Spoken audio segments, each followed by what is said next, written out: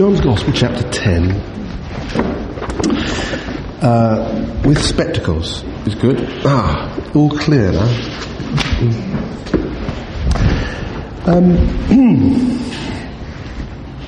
Can we read a few verses and then we can perhaps talk about them?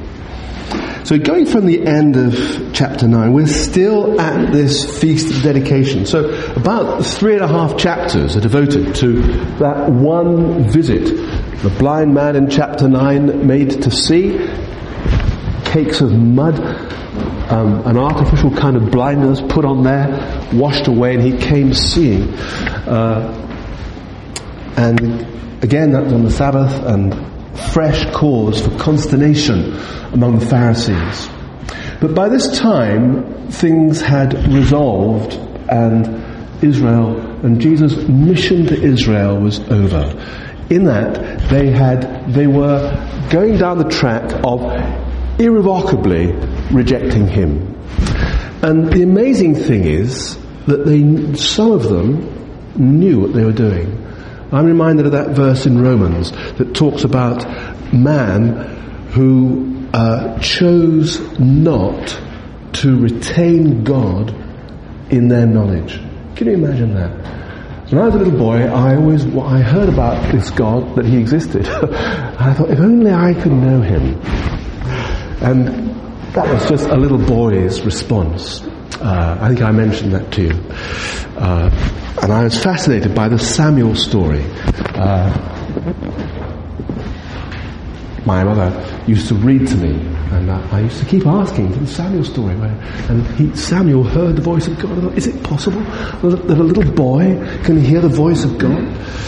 But there is, and this is the astonishing thing, there is a category of humanity, and there is that potential in all of us who choose not to retain God in their knowledge.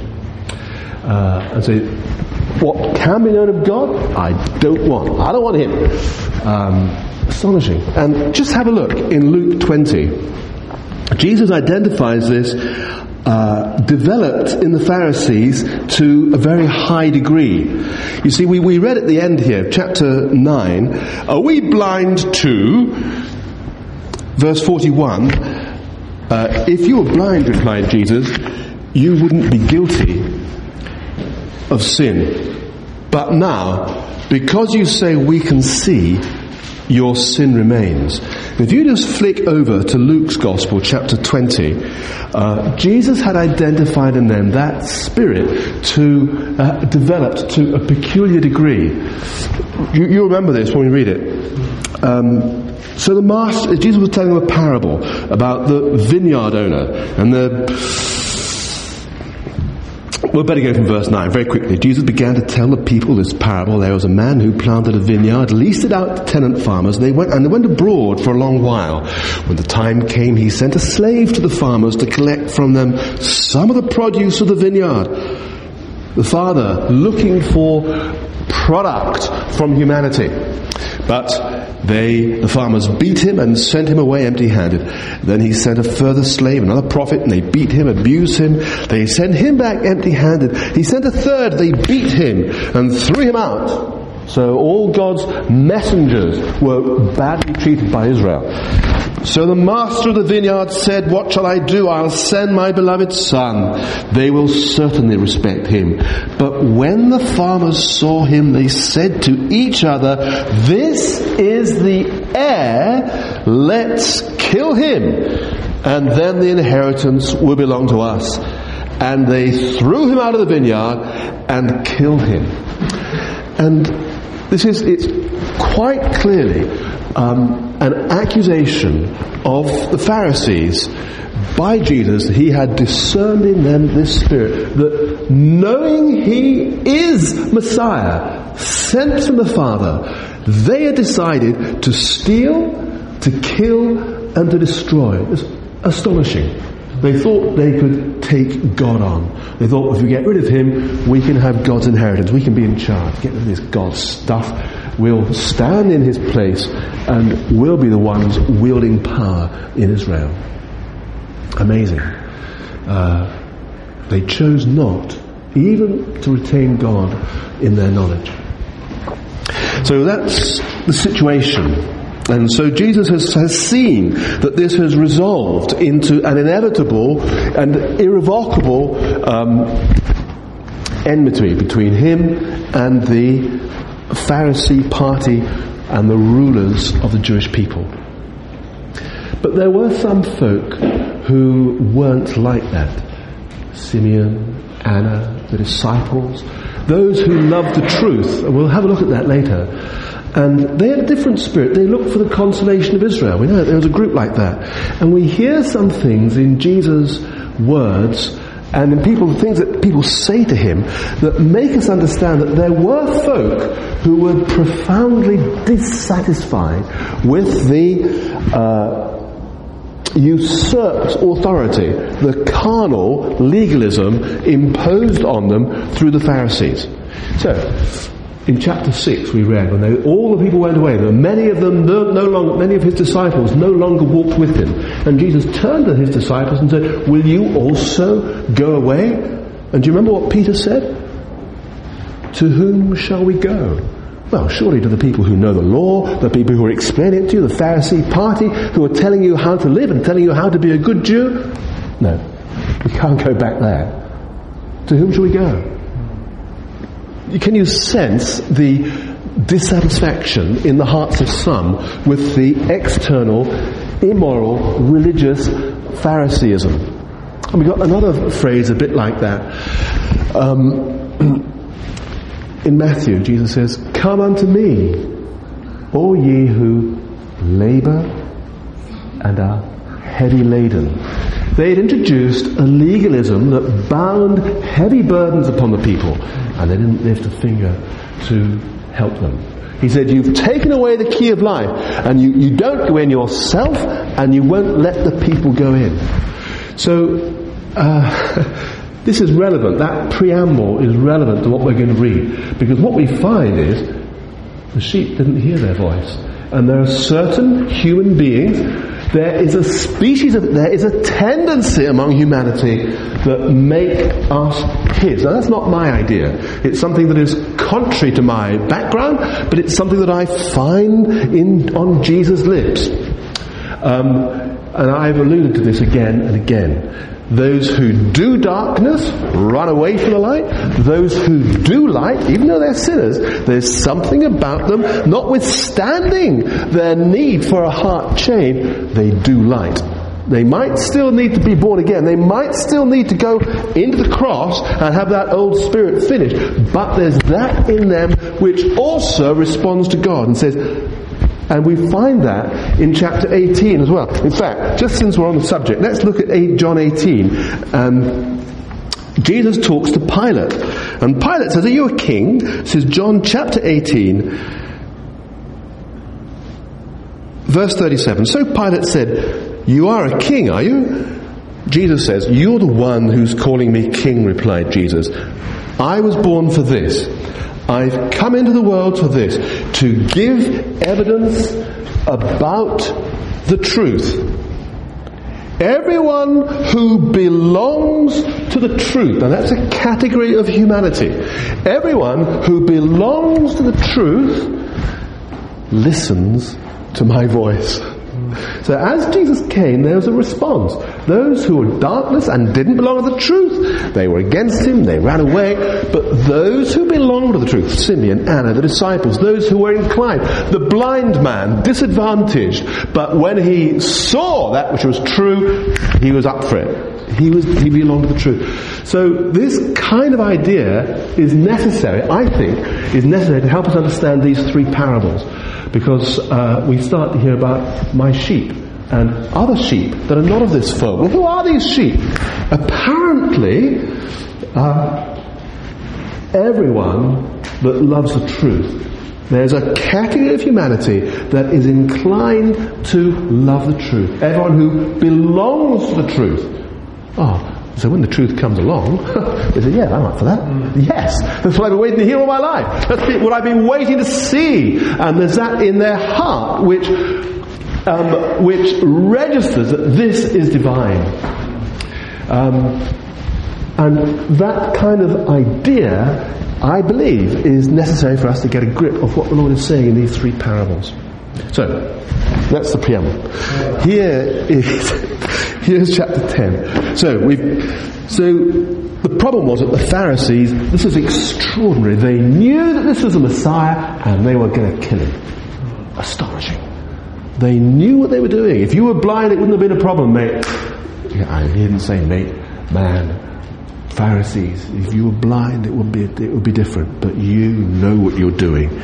Your sin remains. You're sinning against the Holy Ghost. If you sin against the Son of Man, it'll be forgiven you. If you sin against the Holy Ghost, if you knowingly resist the activity of God by the Spirit, it's all up for you. There ain't no more place. It means that there's nothing in your heart that God can appeal to. It's over. There's no forgiveness. To sin against the Son of Man, you're deluded, you don't understand, but for you to know the activity of God, I'm suggesting this is how we should understand that verse. For you to know the activity of God, for you to know His will, and resist Him, and sin against Him, and say, I'm going to get rid of this Messiah, it's all up. There's nothing left in you. You're so entirely aligned with Satan that you have to stick with him. It seems to me that that's how we should understand those verses, the sin that can't be forgiven. And perhaps that would apply to very, very few people on the world who know God by the Spirit and then go on to resist Him. Perhaps that's a very unusual niche. Not our subject. Chapter 10. I'm telling you the solemn truth, said Jesus. So, let's just say his audience is these Pharisees who are against him and some of the people who are just coming to faith, like the blind man. He just started. Remember what happened to him? If you believed in Jesus in those days, it was all up, mate. It was rough. The Jesus' own disciples, when he was taken off to be crucified, they hightailed it. I'm not sticking around for this. The Jews are after him. They're not getting me. And they were gone. That was his disciples. They'd been with him for 2.5 years. It wasn't a good look. It wasn't an easy path. And so we find Jesus praying for them. In the hours before they scarper, he was praying for them. Father, I pray for them.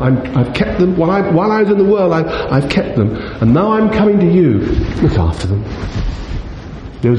Until he comes again by the Spirit to indwell them and look after them himself and make them completely new. There was that inter-period.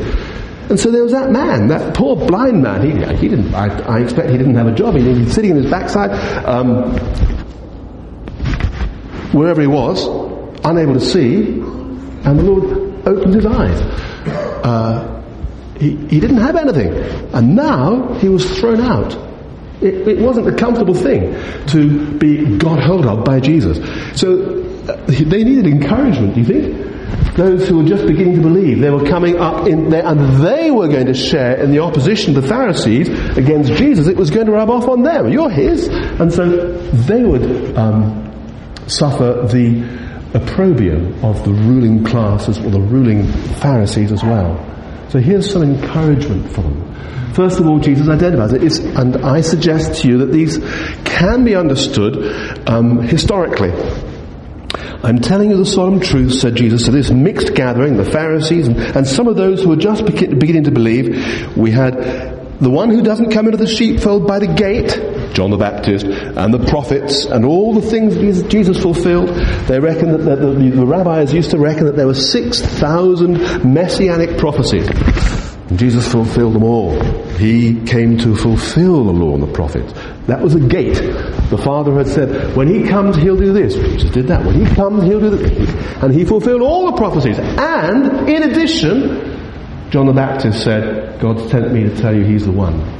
So there was no doubt. Every possible entrance had been made for him so that men should believe. In fact, that's why John's writing this gospel. He's writing the gospel so that you might believe. Guys, it's him. Look, now believe.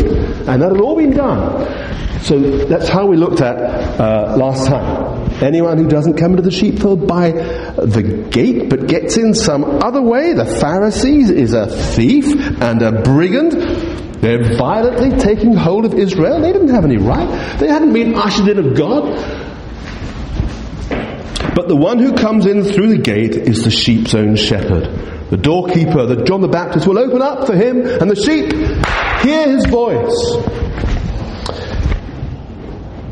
His sheep. So in Israel, there were sheep that belonged to other people, and there were the ones that belonged to Jesus. The ones who were of the truth, the ones that belonged to the truth. And they heard his voice. And he put them out. And I think we mentioned last time that when he has put forth his sheep, there's an energetic ejection. Ekbola, whatever the word was. It's to throw out. And there's and we can't be part of any fold in the world anymore. If we're to be part of the flock of the Lord Jesus, the flock of Jehovah, there will at some stage be a violent uprooting, and we'll have to leave what we were in before. We'll be torn out. Our roots will have to come out of that root, of that environment. Okay. So he calls his own sheep by name, we read. When he's brought them out, when he has thrown them out, all that belong to him, and he comes round the back and he goes ahead of them. The sheep follow him because they know his voice. They won't follow a stranger. Instead, they'll run away from him because they don't know the stranger's voice.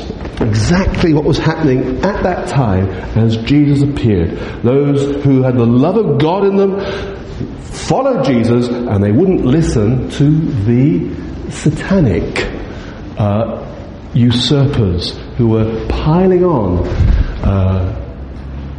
religious duty in the guise of being faithful to God.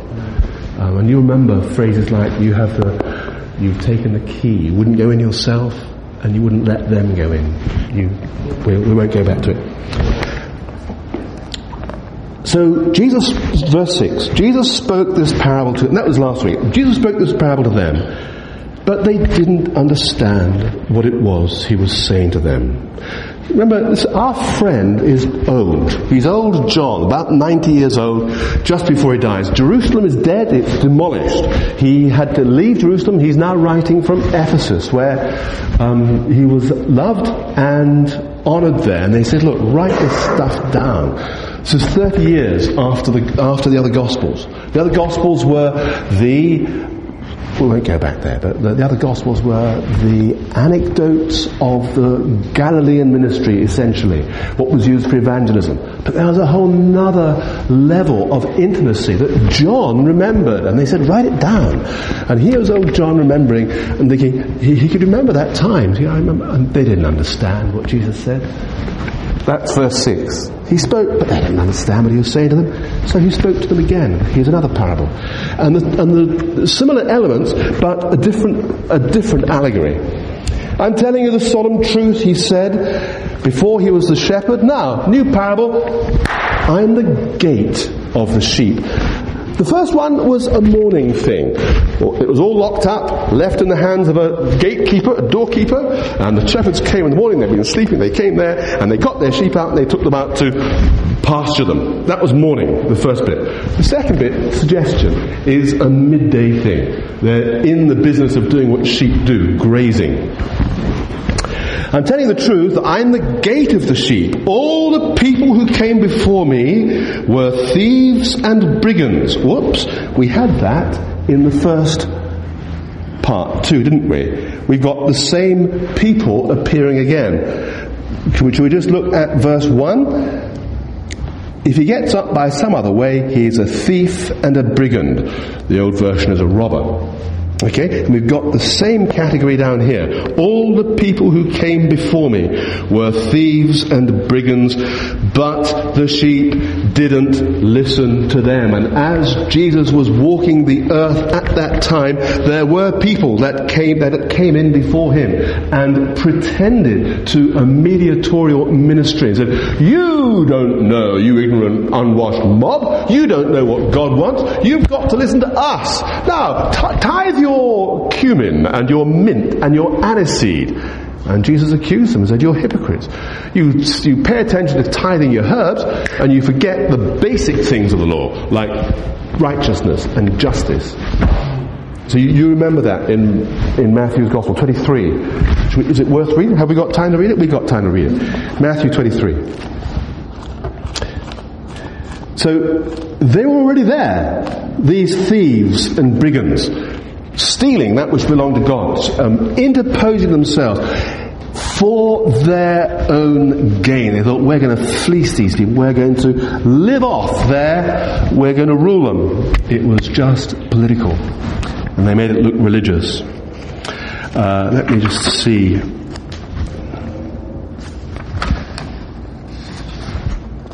Woe betide you, scribes and Pharisees, you hypocrites! You tithe mint and dill and cumin, and you omit the serious matters of the law, like justice, mercy, loyalty. You should have done these without neglecting the others. You're blind guides. And he goes on. You wash the outside of the cup. Inside, full of extortion and moral flabbiness. Okay. So, we've got this same crowd here, and Jesus is contrasting him and them. They had come before and they weren't mediators. Jesus is the mediator. He is the way to get into the sheepfold that is now not Israel, but salvation. So the sheepfold is different. In the first one it was Israel. In the second short parable, the fold is salvation. Let's just read it. I'm the gate of the sheep. All the people who came before me were thieves and brigands, but the sheep didn't listen to them. To whom shall we go? Thou hast the words of eternal life. Come unto me, all you who labour and are heavy laden. You guys who aren't listening to them, I'm here to save you. Okay. I'm the gate. If anyone comes into salvation by me, if anyone comes into the enclosure of being saved by faith in me, I am the way. I am the truth. Do you remember that in chapter 14, verse 6? I am the truth. I am the way. If you come in by me, you'll be safe. Hang on a minute, mate. These blokes are threatening me. They've thrown me out of the synagogue. They're trying to kill you, and the disciples are going to hightail it when you get arrested. You'll be safe. Do you see the relevance? The historical relevance. Jesus was offering some encouragement to people who were on the back foot, in a sense, mentally. It's all right for him, but they're going to kill him, and what's going to happen to me? You'll be safe. You'll be able to come in and out. If you come in by me. So he's speaking to them truth, and no doubt the Holy Ghost applied it and let it spring up with a further degree of faith. And the very thrilling thing about these next chapters is how faith is, we observe and listen to the faith of the disciples being built up and perfected in the time before Jesus ascends to the Father. It's very, very wonderful. But here, he's encouraging these early stage Christians, folk unconverted. They hadn't got the Holy Ghost yet, but they were of his sheep. They were being thrown out of the fold. They were being uprooted from the things that had given them sustenance.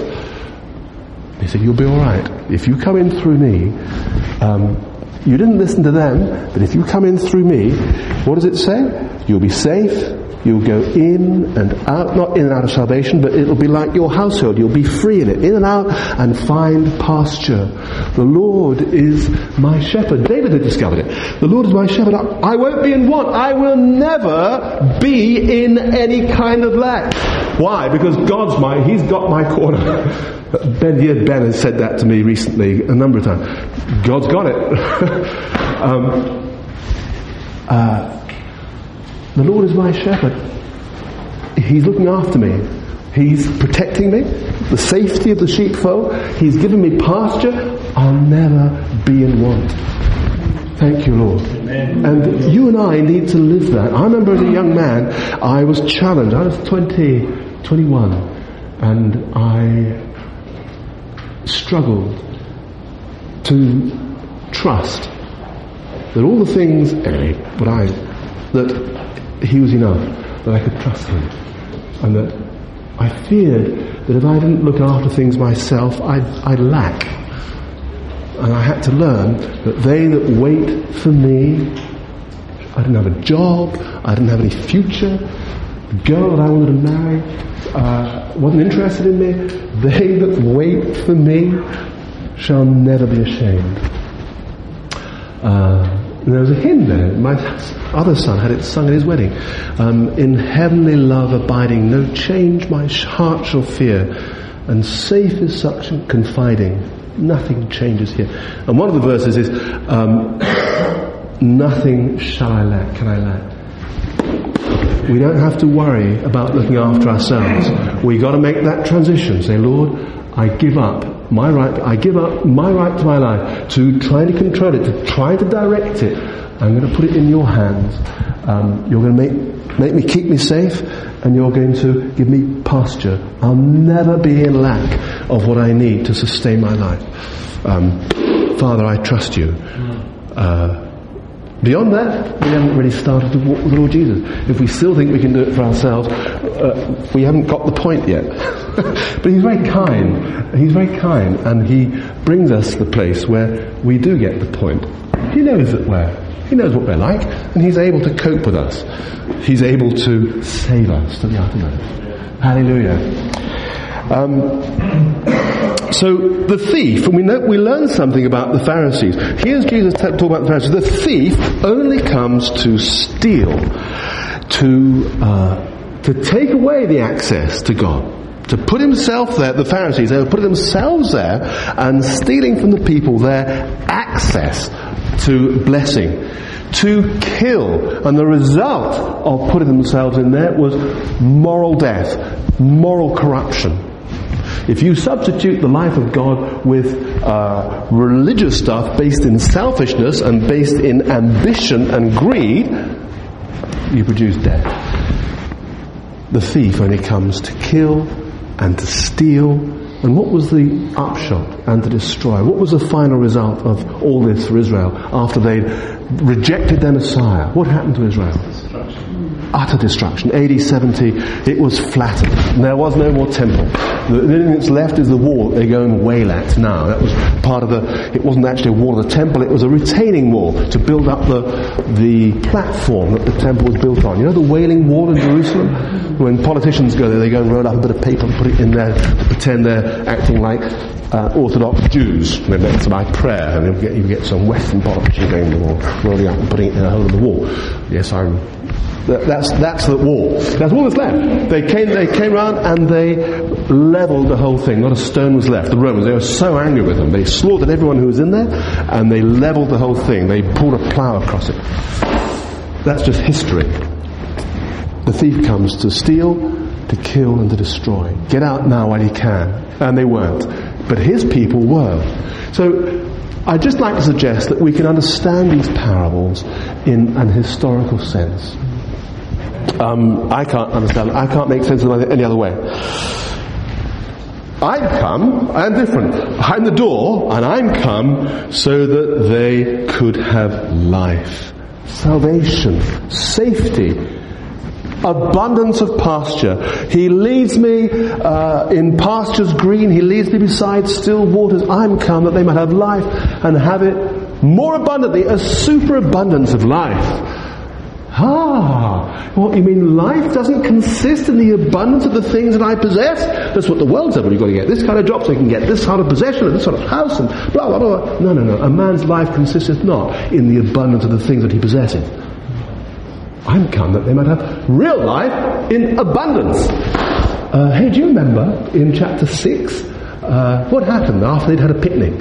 The 5 loaves and 2 fishes. I think the boy was out there to do a little bit of enterprise, and instead of selling it, he gave it to the Lord, and he fed 5,000 men and a whole bunch of women and children. And what was left over? A whole bunch more food. 12 baskets full of food. Superabundance. There was plenty of food for the sheep. There was never going to be any lack. I'm come that they have life and have it in superabundance. Doesn't depend on worldly stuff. And we go on to the third. Allegory. I'm the good shepherd, Jesus continued. Hang on, what are you, the shepherd, the gate, or the good shepherd? All three allegories.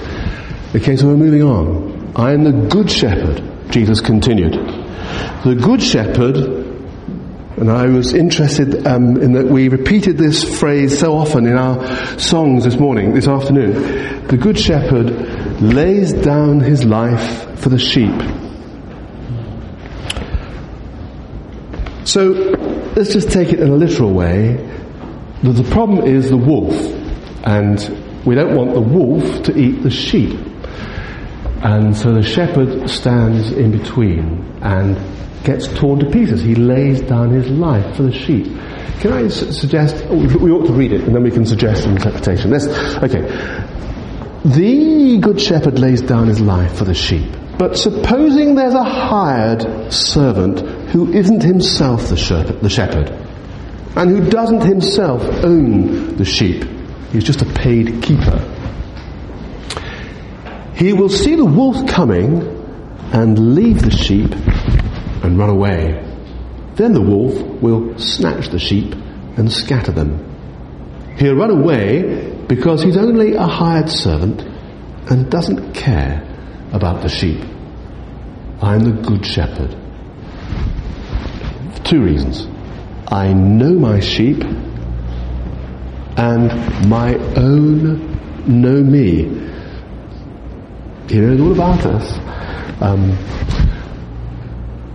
He knows all about what we are to him and what we will become to him. I know my sheep, and my own know me. We also know him, and we know all about what he is to us. But let's read on. Just as the Father knows me, and I know the Father. What? Listen, we've said this again and again and again, and here it is. The reason we say it so often is because it's on every page of what Jesus says, that he's come to bring the divine love between the Father and the Logos into flesh, and bring it to us and bring us into it. So that the love that he has for the Father is replicated in the love that we will have for him and he has for us. It's the same thing. So that's the pattern and the source. Now look, this is really different from a few doctrines and some religious behaviour. And everyone, do you know what? This is earth shattering. It's life redeeming. That the love of God, the love that exists in the Godhead, is to be manifest in us. That we, not just that we aspire to it and we read about it, but it's to be manifest in us, and it actually becomes the mainspring of our lives. It's a miracle. It is a miracle of inordinate proportions. Verse 16, I want to come back to that in a minute. And I have other sheep too, which don't belong to this sheepfold. I must bring them too. Well, where are they? That's all us lot. We're not Jews. And who are they? Well, all who belong to the truth. We read it in chapter 18. Jesus was talking to Pilate, and he said, I've come for this, to give testimony that all who are of the truth.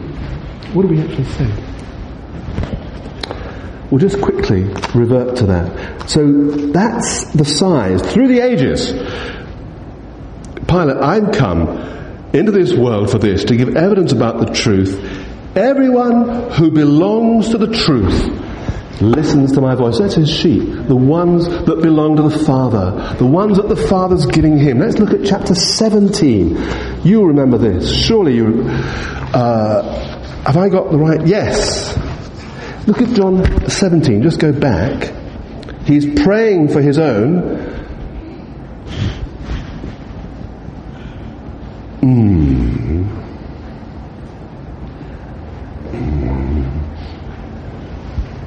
Oh dear. I wrote it down. I just haven't got time to get the wrong verse all afternoon. Verse 9.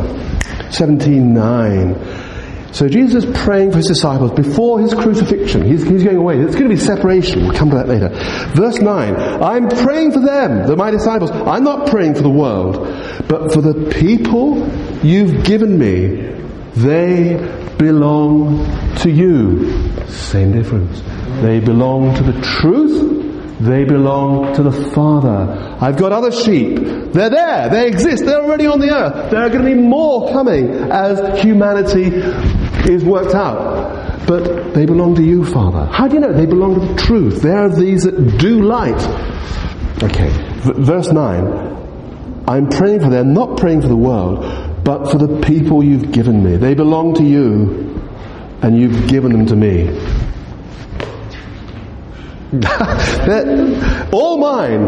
All mine are yours. The ones and all mine and all yours are mine. They belong to the Father, and the Father's given to the Son. They are a mutual possession. I've got other sheep to have from that aren't of this fold. Did you realize that the Father thinks of your soul with such love that you're he aspires that you should be his peculiar possession? That you should belong to the Father, belong to Jesus. And the Father's giving your soul into the hands of Jesus.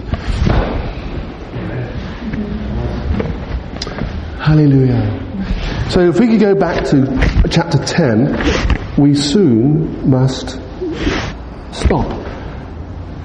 But I want to read this. Verse 16. I have other sheep too, which don't belong to this sheepfold. I must bring them too, and they will hear my voice. Chapter 18, verse 37. All that belong to the truth will hear my voice. Oh Lord, they'll hear my voice. Then there'll be one flock and one shepherd. The Lord is my shepherd, I shall not want. This was ingrained in the Israelite mind. Verse 17. Did you think that God needed a reason to love Jesus? Apparently. The love of God for Jesus would have ceased if Jesus had not obeyed his will. He would have become his enemy. See, the Logos is eternal. In the beginning, God created us. In the beginning was the Word. And I think we mentioned, have we ever looked at chapter 1? We save it for Christmas sometimes. In the beginning was already being, is the translation, the Word.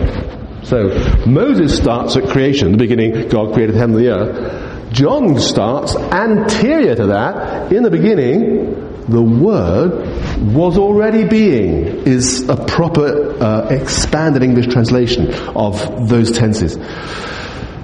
He is eternal, but at the Father's will, he took on flesh. He took on flesh. He became man. It is the miracle of the universe. The eternal Creator was made.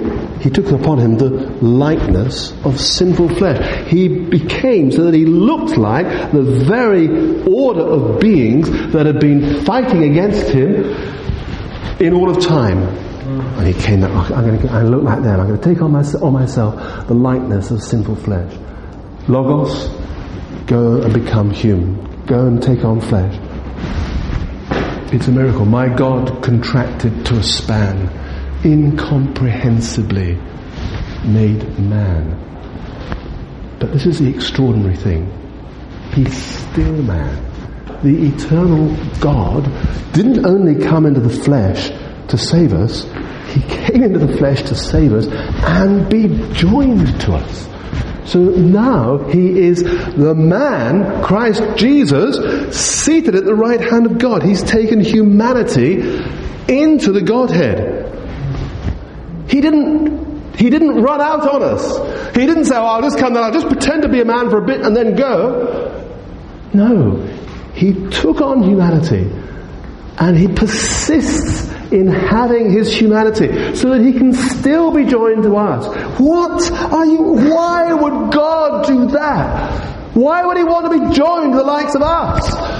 Why would he give himself so that he should be wed to us. He can never get rid of us. He said, my humanity is permanent. Husbands, love your wives as Christ also loved the church and gave himself for it. He didn't only give himself for the church in death. He is giving himself for the church in resurrection. So that when we read in Romans, God is for you, we could read it better like this. God is for you. That's why he's alive. Christ laid aside his Godhead, he took on humanity, and he amazingly has retained his humanity. That's what he said. The Father loves me. Look, one of the conditions of Jesus' new existence was that he should lay his life down. So, Logos, you've got to take humanity. You've got to take on flesh. And the condition of doing that is that you must lay down your life. And Jesus says, I'm not making this up, alright? I'm just trying to read with you the words of the Lord Jesus, so that we should let those enter our hearts, and let our hearts be awed by it. Verse 17, that's why the Father loves me. What? He needs a reason? Yes. That's why the Father loves me, because I laid down my life. It was Jesus' will in conjunction with the Father's will. But that wasn't all. So that I can take it up again. He didn't run out on us. He didn't just save us. God saved us from a gospel that doesn't understand there's nothing but forgiveness. It wasn't just about forgiveness, but that he bought forgiveness so that he could buy us. And so that we could receive the Holy Ghost, and he should be raised again and joined to us. The death bit is wonderful, but it's just the commencement of a much greater wonder. That not only should he lay his life down, but he should deliberately, by an act of his own will, take his life up again. Say, right, I'm going to be the risen God-man, Christ, the man Christ Jesus. And I'm going to be wedded to my bride. I'm not going to run out on them. This flock of mine, I'm there for them. God is for us. Amen. Is there anything else worth talking about in the world? We need to adapt our thinking. Like Paul said, be ye renewed in the spirit of your mind. And let that condition our outlook on how we live our lives and what we do, what we aspire to. What? He didn't just die. He rose again and lives for me. He wants me to be joined to him today. Yes. That's why the Father loves me, because I lay down my life so that I can take it up again. Nobody takes it from me. I lay it down of my own accord. I have the right to lay it down, and I have the right to receive it back again. This is the command I received from my Father. Hallelujah. Jesus under command. Hallelujah. Are you under command, my brothers and sisters? By the grace of God, I am under command. May the Lord grant us grace to fulfill that word. But Jesus, under command of the Father. So look, we read in other places that the Father raised up Christ from the dead. We read that many times. But here, Jesus says, I took my life up again. Is that a contradiction? No, it's not. The Father's will worked in conjunction with the Son's will. He had to choose it, and he chose it. He chose to be raised up so he could be joined to each of us. Not only each of us, but to his flock. Join each of us and his flock, his bride. Now, there's nothing more extraordinary, absurd, and lunatic in the world unless it's the truth. Hallelujah. How can... What? You loved us like that? Not only to lay your life down, but also to take it back up and live for us so that we should be joined. Just want to go back very briefly and then stop. I'm the good shepherd. I know my sheep and my own know me. Just as the Father knows me and I know the Father.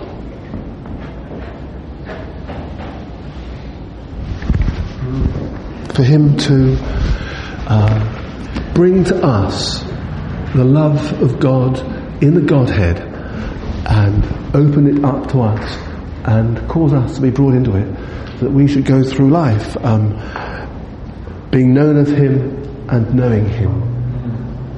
Amazing grace, how sweet the sound that saved a wretch like me.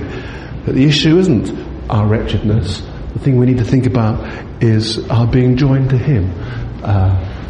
Grant that such should be our testimony, such should be our understanding, that our testimony becomes clearer and clearer, and his name more glorified, that the light should be brighter and the glory should be greater.